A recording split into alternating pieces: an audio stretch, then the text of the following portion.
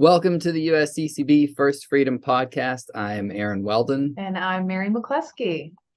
As I mentioned on our last podcast, we're kind of shifting the First Freedom Podcast to focus on books and book reviews. It's something our committee talked about wanting to do, to recommend books. So I've been talking to members of the Committee for Religious Liberty and some of our consultants about books they recommend. We're talking to authors of those books, and in the future, we may even talk to bishops themselves about some of the books that have influenced them. So when I asked Bishop Rhodes, who is our chair-elect, he will take over here actually in just a few weeks after the November meeting in Baltimore. I asked Bishop Rhodes what he would recommend, and he said that we should discuss Religion and the American Constitutional Experiment, 5th edition, and that we should talk about it with Richard Garnett of the University of Notre Dame, who is one of the contributors to the most recent edition. Professor Garnett teaches and writes in areas of constitutional law, criminal law, First Amendment, and law and religion. He's a leading authority on questions and debates regarding religious freedom and church-state relations. And he is the founding director of Notre Dame Law School's program on church, state, and society. Now, to be sure, he is an accomplished legal scholar, but another thing I want to add to all of that is that he has been an extraordinarily generous friend to this committee. He contributed a couple chapters to a textbook that has taken way too long to actually get published, but it looks like it is going to be published, and we'll be able to put that out here in just a couple months, but it actually is in the works. And he helped us a great deal with getting that put together. Whenever I have a question for him, he's always in a very timely way, gets back in touch with me, which is something that I definitely appreciate. And so I'm just really grateful for him. And I'm happy that we get to have this discussion today. So Professor Garnett, thank you so much for joining us. Oh, it's my pleasure. Thanks for having me and for all the work that you do. So Religious Freedom and the American Constitutional Experiment, 5th edition. It's edited by you, as well as John Witt Jr. and Joel Nichols. First, tell us what this book aims to do. It's something of a textbook, but what are you aiming to do, and who do you envision as kind of the main audience for it? Who will benefit from it the most? Yeah, sure. I should say right out of the gate that it was a real honor for me to come on board this book for the 5th edition. I actually reviewed the 1st edition when I was a brand new law professor more than 20 years ago. And back then it was the sole author was John Witte. And John Witte's been a mentor to me for decades. He's one of America's greatest church-state scholars. And I was just honored to be asked to come on board and to share some thoughts and make some contributions of my own to this 5th edition. So I'm really happy about it. It's in our view, this is a book that can, and we hope will have a wide audience. It's not limited to specialists.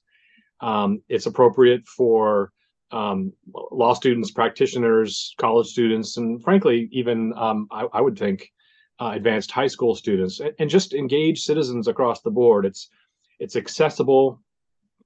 It's about some history, but you don't have to be a historian to get it. And it's about a lot of legal cases, but you don't have to be a lawyer. The cases are presented in terms that are designed to make them understandable to lay people. And the book is set up in such a way that it puts America's legal doctrines about religious freedom and church-state relations in broader context in terms of history and current developments and big picture themes. But it also, I think, does a good job of presenting in an accessible way what those legal doctrines are. So our hope, I suppose, like all authors, is that we're not just talking to specialists and professors, but that we're talking to our fellow citizens about an aspect of the American experiment that we think is vitally important. Yeah, one of the nice things about it, I think, is that it's brief enough so that the presentations of all these key Supreme Court cases, you don't get too bogged down in some of the issues and all of them. It lays out just the very basics of those cases. It seems, or that's part of what I like about it, like, as you say, for citizens, and especially when you hear people just refer to these cases, especially lawyers who are familiar with them, almost the way that, like, some Christians can just rattle off Bible verses that, like, oh, that's a Matthew 25 kind of thing. It's sort of like that's how lawyers can do that with different cases. And this is, if you wanted a book that would get you up to speed in about as quick a way as you could on that type of talk, I think that this does a pretty good job of that myself. Yeah, I appreciate that. That's certainly what we were aiming for. I mean, as you might imagine, there's a lot of detail that ends up on the cutting room floor with a project like this. Again, John Whitty's been writing about this stuff for 4 decades, but we do believe that any engaged citizen could pick up this book without really knowing anything about American church-state law or religious freedom law, and by the end would have a pretty good sense of what the shape of the American experience in this area has been. Mm-hmm. So when you say textbook, are you saying that this would be accessible to perhaps even high schoolers or for an older audience? I really do. I mean, I've had 3 high school kids so far, and I certainly believe that it would be something that you could have, for juniors and seniors who are doing like an AP history type class, or a theology class, perhaps like at my local high school here in South Bend. I mean, I've been very impressed at how well those students perform. So I think it could work for them as well. At the same time, it is a book that we've been pleased. Scholars and specialists and judges have engaged it and wrestled with it, and we hope benefited from it. Not everybody agrees with us, obviously, but we think it works for a lot of different audiences. And again, it's about a theme that is this is not an esoteric or kind of niche thing. I mean, one of our animating beliefs is that when you think about the American constitutional order as being an experiment, as something that the founding generation was keenly aware was going to be new in the world, a written constitution that constrained government and divided powers and protected liberties in a pluralistic society. This was a new thing. And our belief is that religion was not peripheral to this. The religious faith and religious freedom were right at the heart of it. And so in the early chapters, which are more historical, again, they move along pretty well, but we really try to underscore that, the debates in the 1700s about whether America should be independent and what our constitutional democracy should look like, those were not always entirely secular debates among kind of philosophers and lawyers. I mean, a lot of the constitutional argumentation and revolutionary argumentation in America was among ministers and clergy, and religious freedom wasn't something tacked on at the end. It was an animating sort of spirit, if you want, of a lot of the thinking that went into the shape that our Constitution takes. Well, and to follow up on that, I mean, this is one of the things your book talks about, is that there are these different religious communities that played a role in the origins of our constitutional experiment. It wasn't that one religious group sort of dominated on this front, which sometimes I think you kind of can see in a lot of public discourse, kind of caricatured views of things, of the founding, of like, well, this is this kind of nation, that this is the founders were all deists, or the founders were all, or the Puritans had this, and it's always sort of like one group is given all the credit by whoever wants to caricature the founding in some way. So can you talk a little bit about the different groups? You really hit on it. I think one of the really valuable contributions of this book, ever since Professor Whitty's first edition, has been that, without being too long, this book really expands and enriches the story. So, as you pointed out, a lot of times people imagine that America's religious freedom experiment kind of just emerged from the forehead of Thomas Jefferson, or some debates that happened in Virginia in the late 1700s are given overwhelming significance, including by the Supreme Court for many years. But that's just inaccurate. I mean, the Virginia experience was important, but it was really just one experience. Thomas Jefferson, although obviously very important, was only one figure, and he was actually kind of marginal on this issue in terms of the First Amendment itself. Obviously, he played a big role in Virginia. But one of the things we do And the image in the book, which Professor Whitty came up with, I wish I could say that I had, is picture a tent, like those little things you set up on the sidelines of your kid's soccer game, and there's four corners of the tent, four pillars holding it up. And he makes the point that the America's religious freedom experiment at the founding is kind of like that, in the sense that there's a broad canopy of debate about religious freedom that is being sustained by four, sometimes overlapping, but distinct groups. One of these groups is, like you said, the kind of Enlightenment, maybe deist thinkers like Thomas Jefferson, some of his colleagues in Virginia, and so on. You do have, obviously, Puritan influence coming down from the beginning, but also still very prominent in the 1700s. And these were folks who would have had different views than Jefferson. They would have thought that it was, America was not supposed to be kind of a God-free zone, that we were sort of a providential nation in a sense. But there were others as well. You have a group that we call the Civic Republicans, small r. And the point there is that there was a broad appreciation among people, regardless of their own religious beliefs, that religious faith and religious freedom were good for a democracy, that helped to produce good citizens, and it helped to sustain civil peace.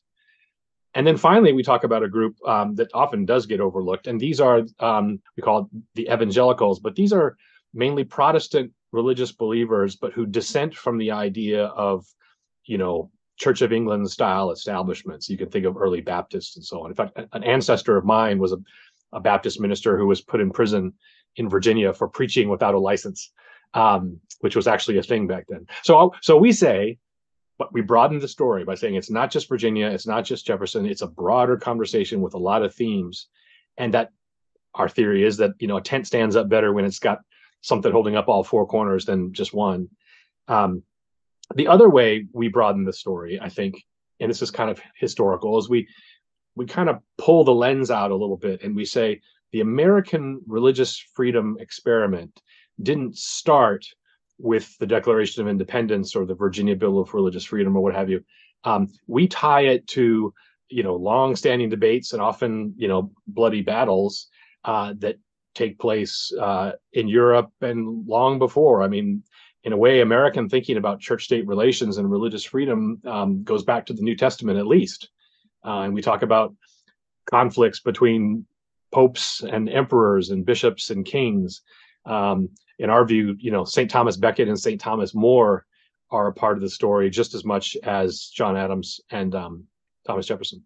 I don't think that the book does go, at least not in that chapter, as much about the issue of like what the role that Catholics play in the experiment. But we've had Michael Breidenbach on the podcast to talk about Our Dear Bought Liberty. Yeah.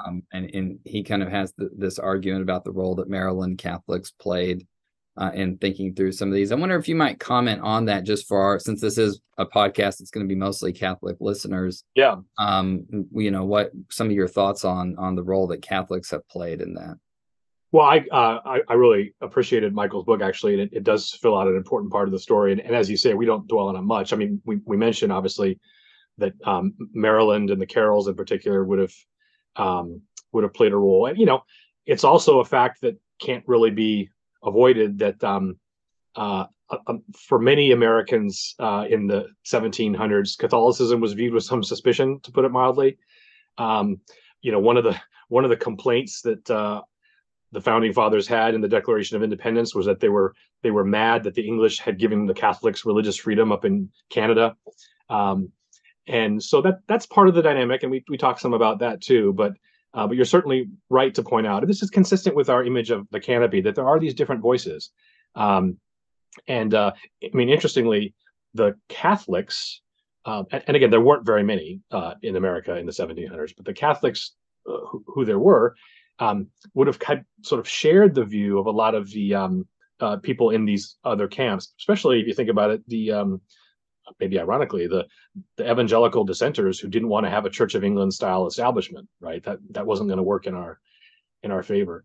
And of course, as America grows and you think about French influence, and then later in the Southwest, and of course, certainly in Florida, the Catholic Church is going to be more of a presence. But maybe to complement Michael's book, I just think that when you connect the American experiment, which basically involves protecting religious freedom by also protecting the freedom of the church, that taps into ancient Catholic themes of political theology. Mm-hmm. Professor Garnett, apparently there is today I just saw this press release that, we're from the USCCB, we're celebrating the 25th anniversary of the International Religious Freedom Act. And anyway, in this press release was fascinating to learn. There's this statistic, it quotes that it says 80% of the world's inhabitants live in countries where there are high levels of government or societal restrictions on religion.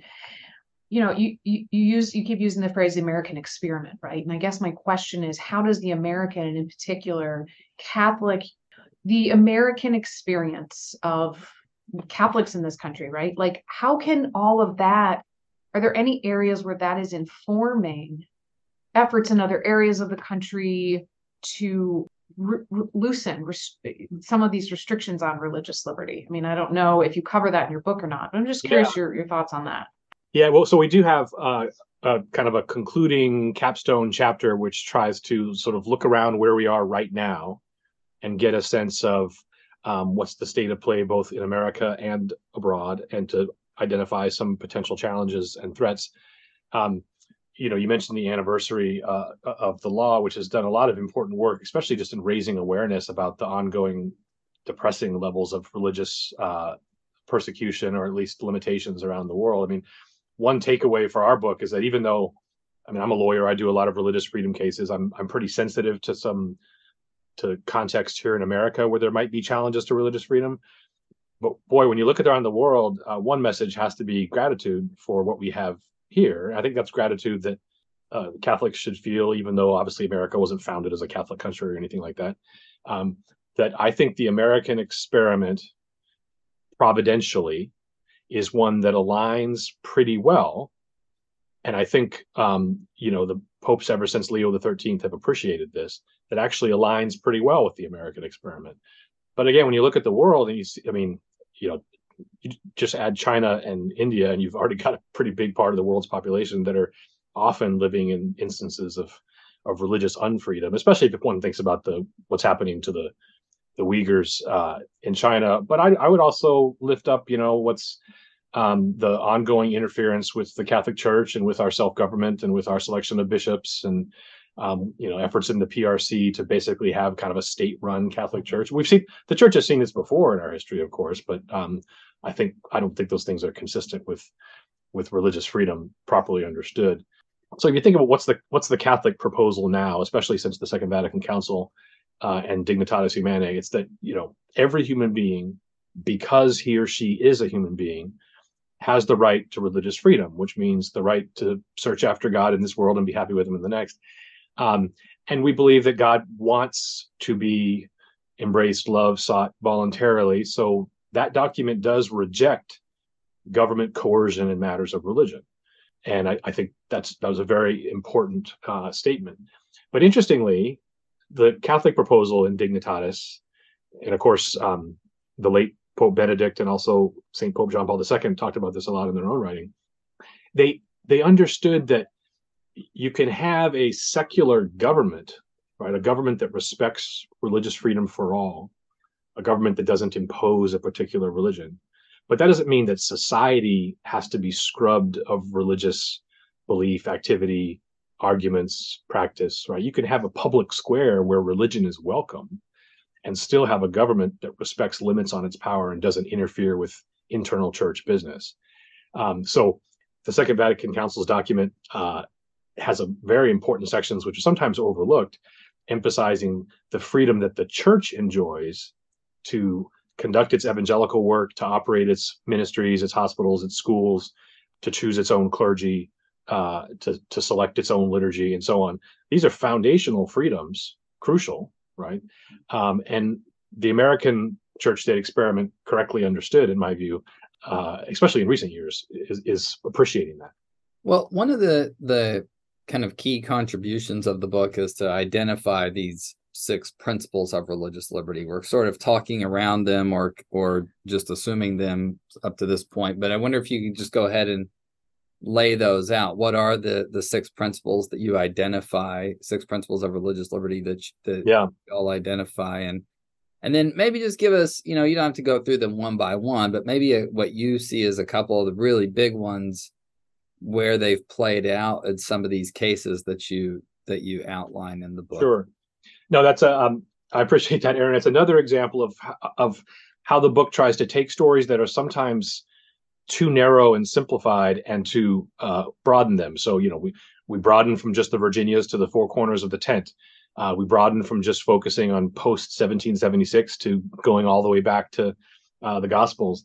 And here, with respect to these multiple principles, we say, look, you don't want to reduce the American First Amendment and the American religious freedom experiment more generally to sort of one rule or one principle. So some people, for example, would say, well, what that experiment is just the separation of church and state, period.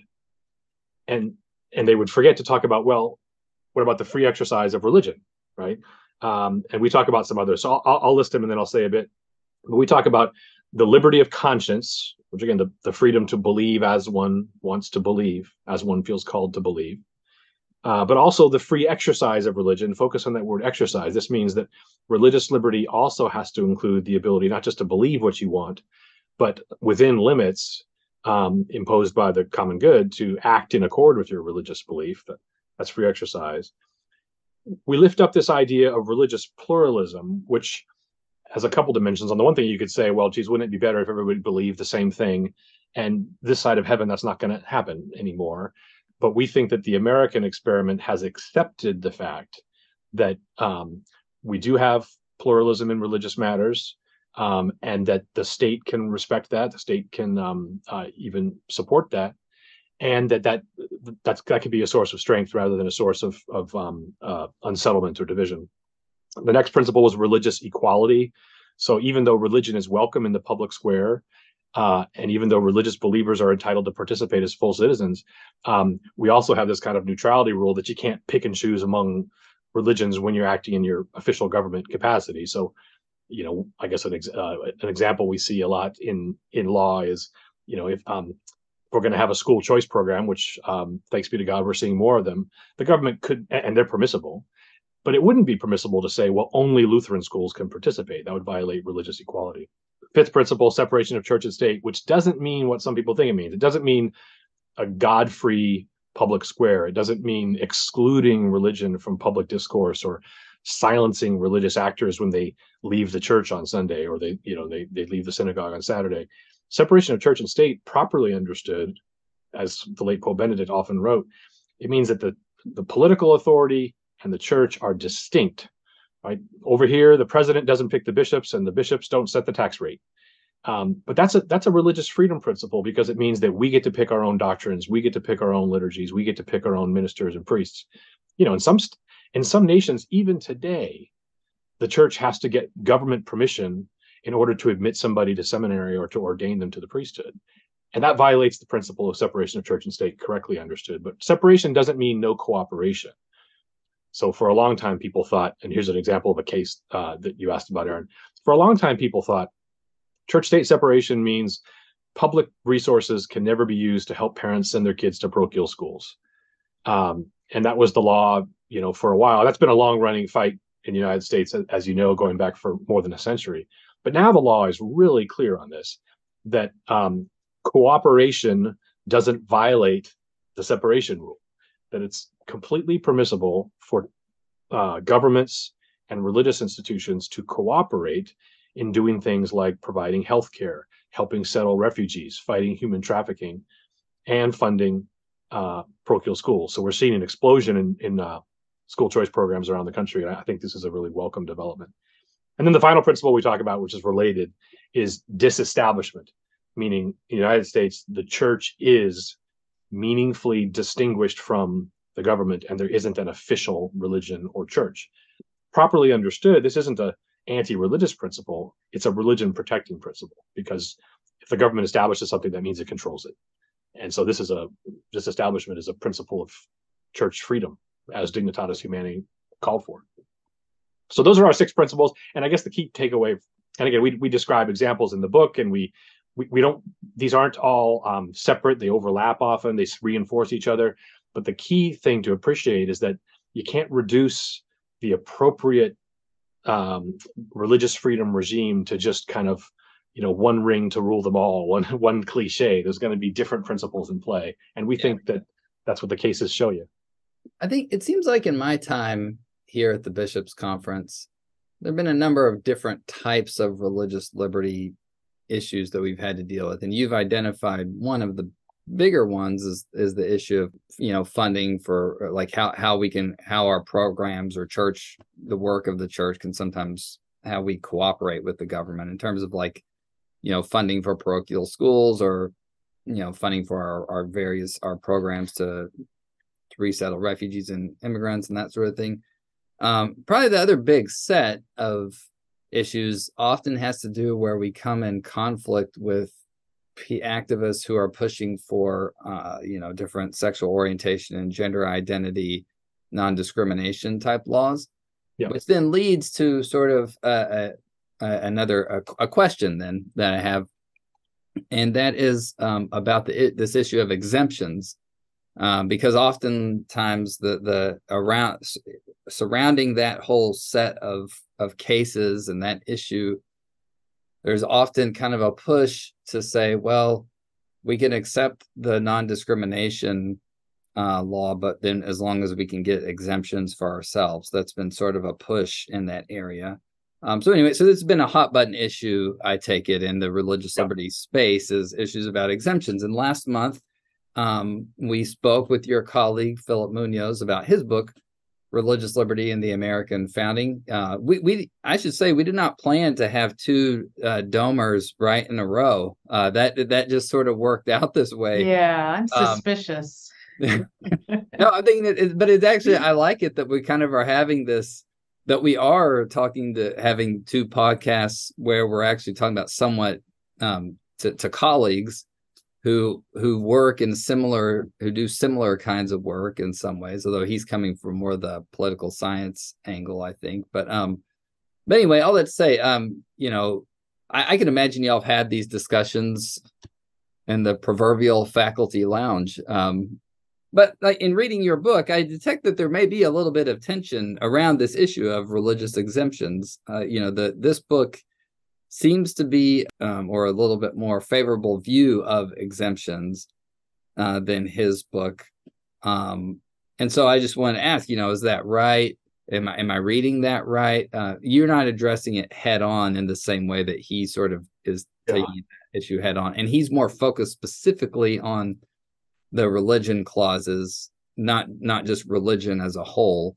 But anyway, I just want to ask, like, do y'all take a somewhat different approach? Am I getting that wrong? Well, sure. There's a lot there. So I should maybe, interest of full disclosure, I mean, Professor Munoz and I have been friends for more than 20 years. And we talk all the time about this and a whole lot of other things. And we collaborate here at Notre Dame on a number of efforts to, enhance the teaching and the opportunities for our students on these matters. So he and I are definitely partners in this effort.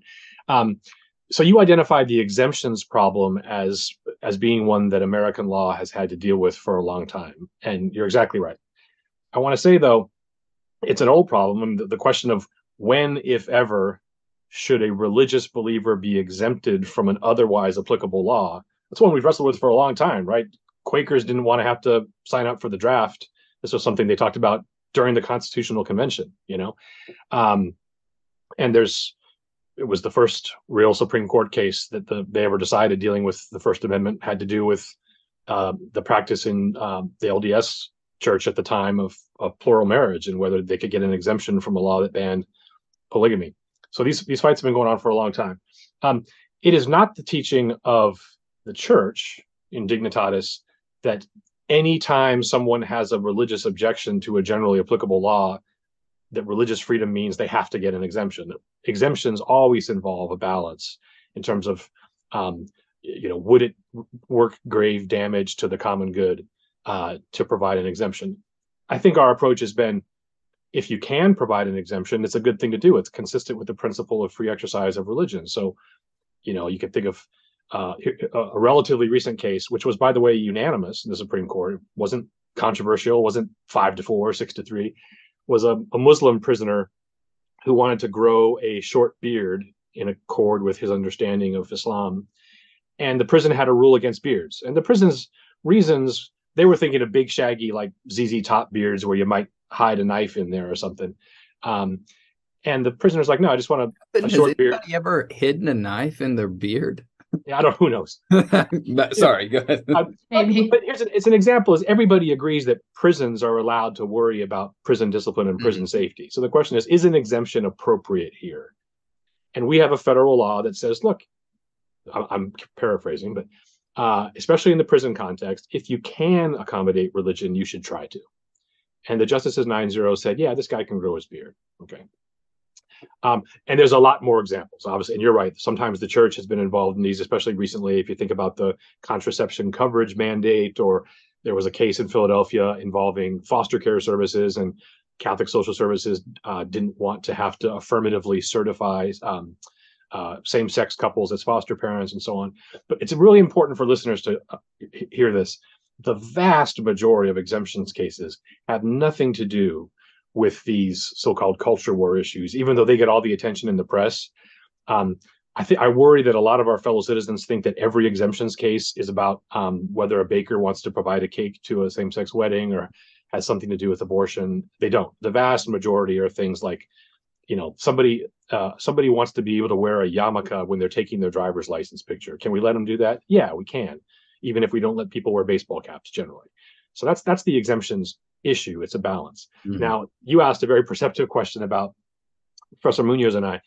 He argues, and I agree with him, but in candor, I don't think my two co-authors do, that as the First Amendment itself, as it was originally understood, did not require courts to create exemptions from generally applicable laws. That, if you think about it, the debate about exemptions is not so much are they good things or bad things. I think Professor Munoz supports exemptions as a policy matter in many instances. Think about it this way. It's not should we have exemptions, it's a who decides question. And there's a federal statute, for example, called the Religious Freedom Restoration Act, which, because it's a statute, it's not constitutional law, it's just a statute. The justices often agree, even though they have different views about the First Amendment, that, well, this statute requires an exemption. And it's a pretty generous exemption statute, actually. And my understanding is that Professor Munoz agrees with me that statute is both permissible and good policy. But the real kind of technical debate is, look, was religious freedom, that principle of free exercise, did people understand that at the time of the founding as giving judges the power to create exemptions from generally applicable laws? And Philip's argument is that no, it was not, and he makes a historical case for this. It was not so understood, and I actually again tend to agree with him. Now, some people would say, well, that was how people thought in the 1700s. We shouldn't interpret the Constitution and lock down to its original meaning like that. I happen to think we should care about the original meaning of the Constitution. So I'm again aligned with Professor Munoz on this. So I don't think the differences are all that big insofar as we have them. It might be on this issue of is the exemptions decision-making process one that should be left to administrators and legislatures and states, or should federal courts using the First Amendment have the power to create exemptions on their own? Mm-hmm. Well, there's one other question I really wanted to get to. Speaking of you and your colleague, although this isn't about him, but it's something we asked him as well. That's that, as you know, we live in a time when there are some Catholics, primarily they seem to be kind of in the academy, who might want to argue that the American constitutional experiment has failed. That it's, and you frame it as an experiment. There are some people who look at these founding principles and say, well, look where it's gotten us. It's where we are now is just look around. That's often the argument, is like, just look around. Is this really, could we really say that the common good is being promoted are the conditions favorable for the common good in our society today? And so I just want to know, again, this may be conversations you've had even in person. So I wonder how do you respond And what do you say to a person who looks at your principles that you lay out and says, well, I don't agree with some of those principles? Can they still be a good citizen? Maybe those are kind of two different questions, so I apologize for that. But no, they're all great questions. I mean, so you're right. And I noticed this more among some young people, among faithful Catholics, who they do look at kind of all sorts of cultural developments and policy developments and say, as you put it, man, this American constitutional experiment doesn't seem to be yielding results that we can really endorse. And that might well be true. I mean, I think there's all kinds of things we can identify, policies that are in place and things that are happening in the culture and so on that as Catholics we regret. I guess one thing is that there aren't many legal orders in a free society that can guarantee that the legal outputs and policy outputs are always going to be the right ones. A lot of these developments that are producing the bad things we see out there in the world, in my view, they're not the fault of legal doctrine. And frankly, you couldn't fix them by trying to reconstitutionalize Christendom as it existed in the 13th century. However, whatever merits that arrangement might have had at the time. It is the case that the culture has changed in many ways that are, let's say, suboptimal from a faithful Catholic perspective. And it's true that there are some features of our American constitutional order that can't guard against that. So, it is true that there are some religious beliefs and some religious practices that as Catholics we probably think are deeply misguided, that still get protection. There are some government policies, whether perhaps in the realm of marriage and family and pro-life and all that we as faithful Catholics might really think are misguided, and our constitutional order isn't going to save us from them. It's going to have to be a function of changing hearts and minds and political action and slow cultural change. So I still believe, notwithstanding my disagreements with some of these theorists you're talking about, I still believe both that my colleagues and I, my co-authors and I, we're right about what the American experiment was. So I think sometimes they mischaracterize it as having been kind of aggressively secularizing, that it was foreordained that Jefferson's anti-religious views were always going to bring us to the point we're at now. I don't think that's accurate. So I think we've described the experiment correctly. And I think that generally speaking, at least with respect to church-state relations and religious freedom, our law is pretty good. Perfect? No, but pretty good and better than any place else I can think of, including some of the countries that some of these folks sometimes point to. Does that mean that are there areas where our constitutional order has kind of gone off the rails? I think there are, and that's a subject for a constitutional law class maybe. And are there areas where we have policies that we might well regret? Yes, there are. But I still think, again, that the basic outlines of the American approach to religious freedom is one that lines up well with the Second Council, with Dignitatis Humanae. And I think it lines up well with producing kind of this side of heaven, an optimal arrangement for living in a pluralistic world. Professor Garnett, I know we're running out of time, but it seems like it's a long, would you say the experiment it's still going on, right? I mean, we're living it. I think of science, right? You usually have an end site and goal or controls and all of that. But what we're talking about is a living, breathing experiment. Yeah. My colleague, John Whitty, has a line. It's still in the book. It's something pithy like, the American experiment in religious freedom is, I think to your words, is in shape, but also in progress. And there are things happening in the world to which the American approach is going to have to maybe adapt or at least confront. So here's just one. We know from social science data that a lot more people than ever in American history will identify themselves as having no religion, or at least no religious affiliation. When you dig down, a lot of them are still pretty religious. Just what they worship might be different, or they're spiritual but not religious, all these kinds of things. We are really seeing an institutional disaffiliation. This is true in the Catholic context, unfortunately, but it's true generally.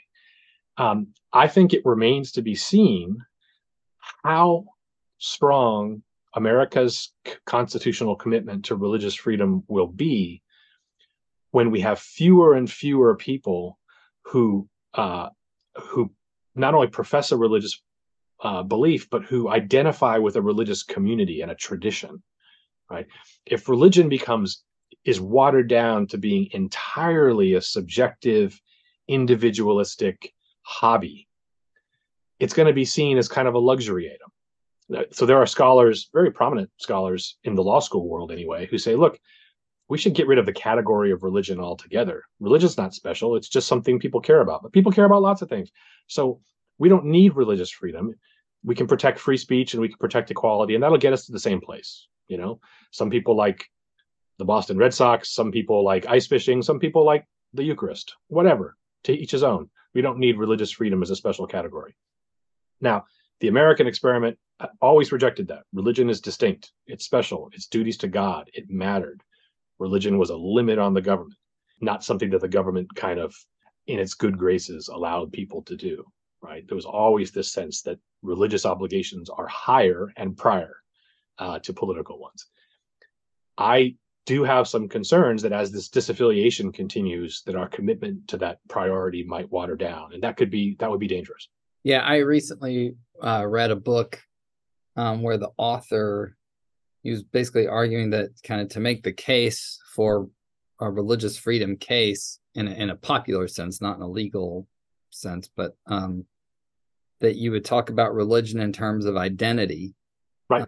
And that because that is something that people would understand, and so and he was talking about this in terms of trying to show how religious people and LGBT people, both are kind of like face the same set of concerns. They see these things as like a threat to their identity and yes, all this. And just in reading that description, I was like, well, I guess there's an aspect of Catholicism that's part of my identity, but it's not only I just don't think my being Catholic is the same thing as like other aspects of identity. yes. You know what I mean? It's like the dogmas come from outside of myself, Yes. Anyway, so I was kind of like, I don't know, this just seems like a really foreign way to understand what my religion is for me. Yeah, I think you're really onto something. I know the book that you mean. I guess we could separate two questions. One is, in today's world, given the way people think and talk, is emphasizing identity in these discussions likely to be politically effective? And the answer to that question might be yes. It might be that that's just how, for all kinds of reasons, people are obsessed with thinking of themselves in terms of what their identity is and their multiple identities and their overlapping identities. And so maybe that's rhetorically a place where religious freedom can get some purchase. Nevertheless, in the American experiment, it is more than that, right? Religion is also about genuine relationship with and obligation to the Creator God. And there, again, has to be a sense that, if part of my identity is that I went to Duke University and love Duke basketball, the government doesn't need to treat that the same way as it needs to treat the fact that I'm entitled to participate in a religious community called the Roman Catholic Church that gets to pick its own priests. Those are different things. And there's a dangerous, in my view, sort of watering down and, again, kind of excessive subjectivizing of religion in this identity talk. And yet it might still be the case that that's the way, for some purposes, you need to talk about it in policy debates. But I do think those of us who are believers, especially those of us who are Catholics, who have this really rich tradition to draw on about what it means to be a human person, what human nature is, what human dignity involves, we don't need to kind of toss aside this rich language we have for this kind of thin gruel of contemporary identity politics. Mm-hmm. Professor Garnett, I really appreciate your taking time to join us today. This has been a really good conversation. I've enjoyed the book. So thank you so much for chatting with us. Oh, it's my pleasure. Thanks a lot. Yeah, thank you. It's been interesting. Thank you. Yes, we've been talking with Dr. Richard Garnett of the University of Notre Dame about his book, Religion and the American Constitutional Experiment, 5th edition, a helpful reference for anyone interested in these questions. I'm Aaron Weldon. And I'm Mary McCluskey. And thank you for listening to this episode of the First Freedom Podcast.